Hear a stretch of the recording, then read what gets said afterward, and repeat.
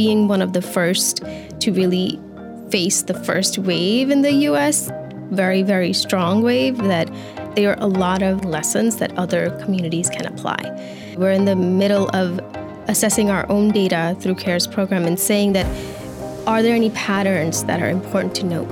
And I think that data is going to be very helpful because we have over 4,000 patients enrolled in the CARES program, and I think that's a lot of information to come. Welcome to 20-Minute Health Talk, where some of the brightest minds in healthcare help us break down the latest news and developments. I'm your host, Rob Hoyle, and today we're talking about the long-term effects of COVID-19. And our special guests are Dr. Annika Sagar, who is the director of the CARES program at Northwell, which is the COVID Ambulatory Resource Support Program, and Dr. David Battinelli, who's the chief medical officer, and he's also the vice dean at the Zucker School of Medicine. A lot of people call it long haulers disease, but we don't like to call it that. What should it be called? What we really want to use the term is going to be either post-acute sequelae, if we're talking the scientific term for long haulers, or more commonly known as a long COVID, or effects after having COVID. The reason that we want to really shy away from the term long haulers is because I think it gives a sense to the patients and their family members that this is something that is going to be forever reaching, and we really want to try to support them more than taboo them with the term. It is kind of scary to think that people who have had COVID are still feeling effects of this, but this is something that's very new. We learned so much in the fight of COVID, and we're still going to learn so much more about how to treat the long-term effects. Yeah, I think this is not so distinct from some other illnesses through the years that when they first appear, there are lots of symptoms that seem to take longer than you might suspect that they should, but if you think more carefully about it, we've never seen it before, so how do we know how long it's supposed to take? So it can be pretty alarming, disheartening, and confusing for patients. Yeah. Is there a correlation of the effects of how severe somebody may have COVID, that their effects are longer, or is it just we're still trying to figure all that stuff out? So I think it's a mix of both. So we do have studies that tell us people who were hospitalized because they had severe symptoms or needed oxygen support tend to be more likely to develop the post-COVID symptoms. But also we are seeing now more patients who have very mild symptoms, were managed at home, didn't need oxygen, but still are having these lingering sequelae or symptoms over a period of time that is still to be defined. Yeah, it's tough because that's a little bit of a numbers game, too. So a lot of people are in the hospital, but more people get COVID who don't get hospitalized. So even if it's just a small percentage, that can be a large number of people who have this. And then again, I think that's the part that people find a little shocking. Like, what do you mean? I can wind up with some of these long-term sequelae, even though I didn't get seriously ill with COVID. What's that about? So we have 4,000 people enrolled in the CARES program. How does that compare to other studies? So I think that's a good question. There are many programs available in the tri-state area, but also across New York State. And I think one of the things we need to understand and build on is collaborating across these programs to understand what are the lessons learned and what are the different models of providing care to these patients. Because the CARES model is unique in that we don't have a geographic location, right? So we exist across the entire footprint of Northwell, so we're enterprise-wide from New York City all the way out to Ronkonkoma and beyond. But the other option is to have one single location, and I think that works in certain resources in certain communities. I think Northwell is very unique in how many patients we serve and how many communities and the diversity of the community. And also we realize that a lot of our patients do have social determinants of health, so we think that's a very important part of addressing it, which I think the team has done a phenomenal job, both from Health Solutions and Northwell Network Care, to really be able to pull in those aspects to make sure that we're thinking about not just the patient, but also the family whole. Yeah, we were one of the biggest players, of course, in the healthcare with COVID. We probably treated 100,000 patients, hospitalized, as said, over 5,000. So this is a big job. And again, I'm optimistic that patients are trusting us a little bit more and more with the science, with the vaccine, and will engage with us hopefully as early as possible so that we can learn even more. How did the COVID Ambulatory Resource Support Program come to be? Sure. So CARES came to be by the really thoughtful approach of a lot of ambulatory, both clinicians, but also interdisciplinary team, right? So we have, the CARES program is kind of like a platform for a lot of these teams to come together, right? So our Northwell Network Care team, which is our navigation team that follows these patients from the first day onwards for life, as they like to say it, have a large team of RNs and NPs, right? So we have all of their resources. Then we have Health Solutions, who is doing a lot of the work for care navigation, but also the infusions that you mentioned, right? As well as transportation needs for these patients. So it's hard to put a number to how many people are involved in CARES, but what I like to say is every organ, every system, every need that you can think of is being addressed through CARES, and it's a family of people. And we came together because we all realized that the volume of patients that we're seeing in the ambulatory side is very large. But we're probably not reaching everybody because people are having a tough time getting an appointment. So this was probably towards the middle of the wave, the first wave. And we realized that we need to build this partnership very quickly. And I think that necessity is the impetus for innovation. And we built these partnerships in order to help patients who didn't have primary care doctors before get primary care doctors and get the care that they need.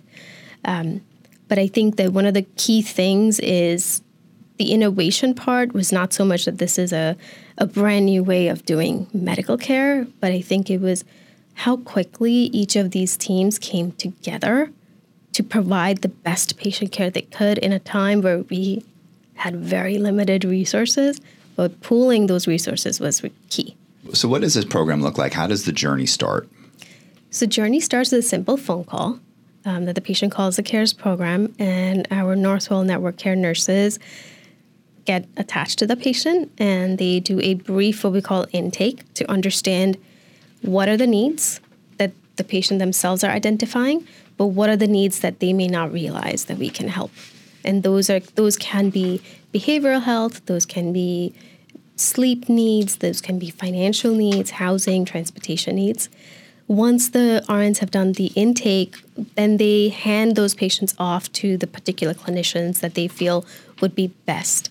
Now, some patients come in with primary care doctors outside and they want like a second opinion, or they're really looking for cardiology or behavioral health. So those patients are directed directly to those subspecialists. But the other journey is of the patient who's just turned 20, right? They've graduated out of their pediatrician. They have not had a chance to have a primary care doctor. So these relationships are the first time they're having an adult healthcare encounter. And we think that it's very important that they be handed off in a very, what we call warm handoff, meaning the clinician understands what the patient needs, the patient knows who the clinician is, and they establish that primary care relationship. That's awesome. Is there like a cascading effect when you find like a certain thing, that a certain solution, or you figure out certain problem, how to solve it? Does that help make other things better, and like being like a cascading effect, maybe a domino effect to more solutions and more cures? Whenever you put into play a coordinated therapeutic effort, and I think one of the things that ANCHOR has done so well is helped these teams coordinate the care. These are people who need care, and you learn each time that you do that. And it may be a domino effect, because now you're going to see a little bit of something here and there that you saw in others, and people start to make these relationships like maybe that's not just a mild aberration, maybe that's a pattern. So again, it's sort of a learning collaborative. Is it also helpful that this research is taking place in a time where we're starting to see the hospitalizations and the positive effects, the positive rates go down, and that like it seems like COVID is on the way out? Is this going to help for concentrate more on the people with the long-term effects? There's so much work to do that, we will be convening a little bit more work on those patients as opposed to the overwhelming need we had to be able to do transitions of care out of acute care settings, keep people out of the hospital. The infusions have lessened. Yeah, it will give us a lot more time to sort of breathe and think. So how do you oversee all this? How do you be responsible for all this information? So I like to say that it's the team that oversees all of it. We have two models within CARES. So one is our steering committee, which I'm forever grateful to, which encompasses a lot of different disciplines, a lot of different parts of the health system that bring us vision, but also attest that there's a need that we're not fulfilling. Then there is what we call the Learning Collaborative, which is actually every clinician that is part of CARES is enrolled into. And they are bi-monthly meetings where we go over guidelines, new evidence, but we also have a ongoing chat on the side that allows people to say, I've seen this patient, they need this, can we get it? And the fact that the other team members can jump in and have that impetus and the independence to do so, I think makes my job as a director much easier, because I think of my role not as overseer, but more as a empowerer for people to perform the best that they can. Yeah. And how do you get people enrolled in this program to learn more? I mean, because research is so vital. Absolutely. So one of the ways that we're encouraging folks is if you are having lingering symptoms, you can definitely reach out to the CARES program through our hotline or through our website. But the other way is also Feinstein, which is our research institute at Northwell, is also recruiting patients and enrolling patients in studies, which is also a great resource that we can access at the public level. Yeah, and we're trying to make sure that we support our practitioners, right? Because there's a lot of patients out there. So we're not really, saying that, listen, anybody who's got a little bit of these symptoms come running into the program. We want our practitioners to be able to handle them. But for those that either are uncomfortable with that, don't seem to be making the progress they should, need another opinion, the program's terrific. It is so important that even if patients or, family members and community members have had COVID, and they're outside of the window of that 2 to 4 weeks since having the infection, it's really important to get vaccinated because you can still get reinfected. And the reinfection can be worse than the first time. So the vaccine is still protective, and we strongly encourage folks to really seek out those vaccinations. Yeah, and I guess what's really important about that too is that there is these different variants. So if you did get COVID and had mild effects, maybe you had one variant, maybe another variant affects you even more. Absolutely. And I think that's something that we're still trying to understand based on epidemiology. What about for the School of Medicine? How has it changed the curriculum? Are students now studying more about the COVID and the long-term effects of COVID? Yeah, two big things. One is, becomes part of the curriculum immediately, just like AIDS did, a number of years ago. But the other part is that we're teaching a little bit more about virtual care, since we did a lot more so-called telehealth or non-in-person care. So we've already embraced that at the school. Yeah. I think that's also a really good platform for innovation, but also research, right? Like, what are the things that we can do on telehealth that would be beneficial that we haven't thought of before, which I think a lot of our students are very excited about.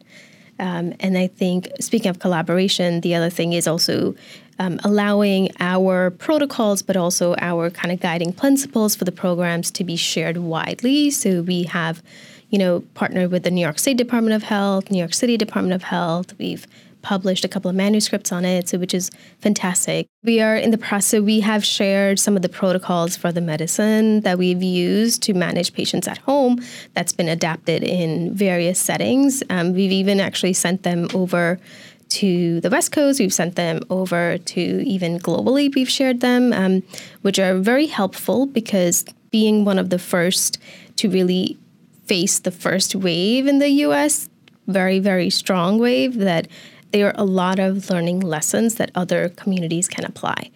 And the other aspect of publication is, we're in the middle of assessing our own data through CARES program and saying that, are there any patterns that are important to note? And I think that data is going to be very helpful because we have over 4,000 patients enrolled in the CARES program. And I think that's a lot of information to come. Yeah. And what are some of the lessons learned already?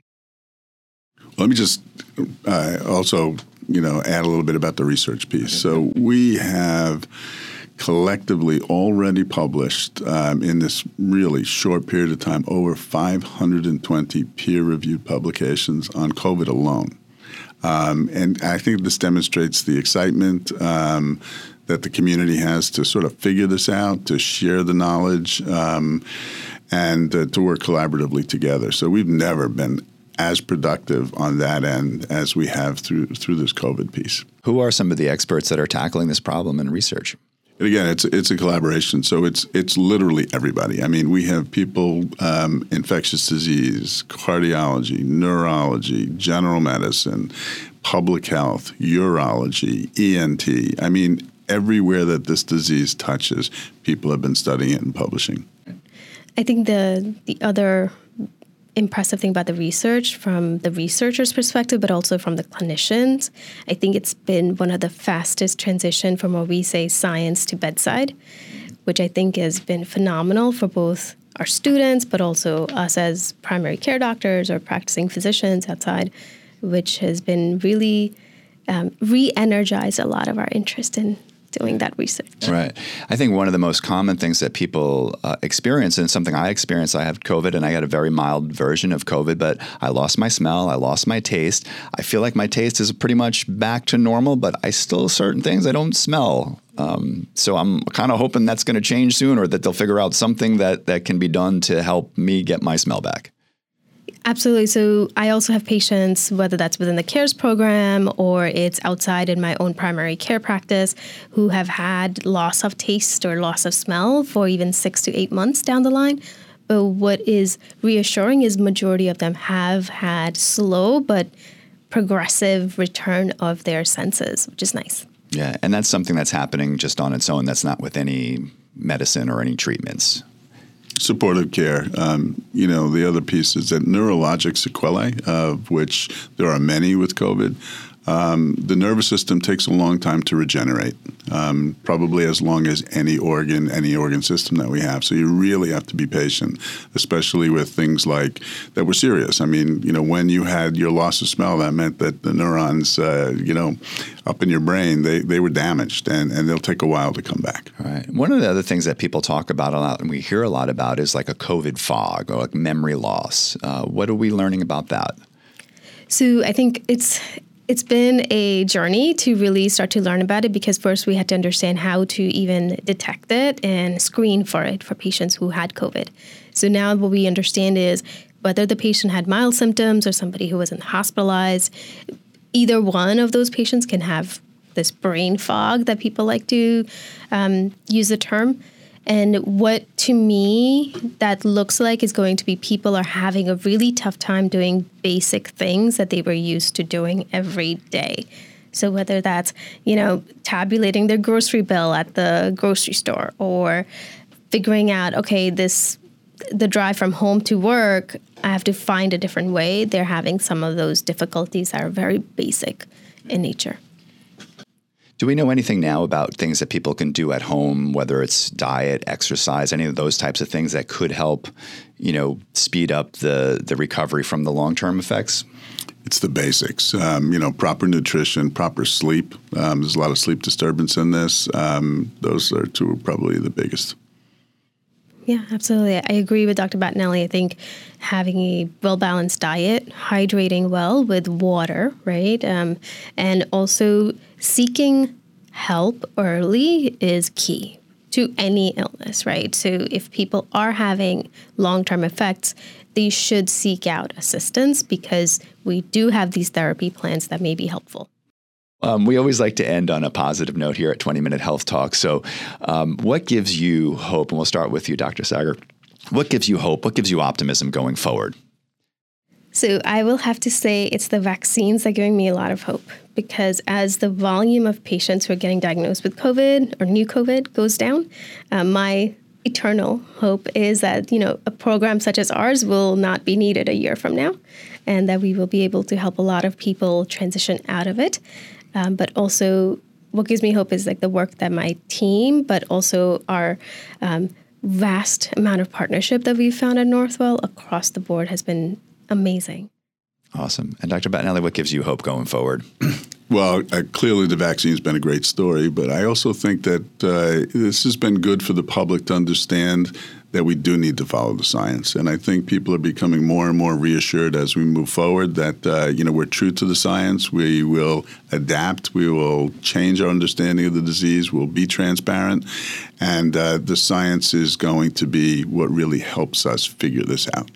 Well, Dr. Bettinelli, Dr. Sager, thank you so much for joining us on 20-Minute Health Talk. And for you, the listener, thank you so much for tuning in. I'm Rob Hoyle. Have a great day and stay safe. Get more expert insight from some of the leading voices in healthcare today. Subscribe to 20-Minute Health Talk on Podbean, Pandora, Spotify, iTunes, and wherever you get your podcasts.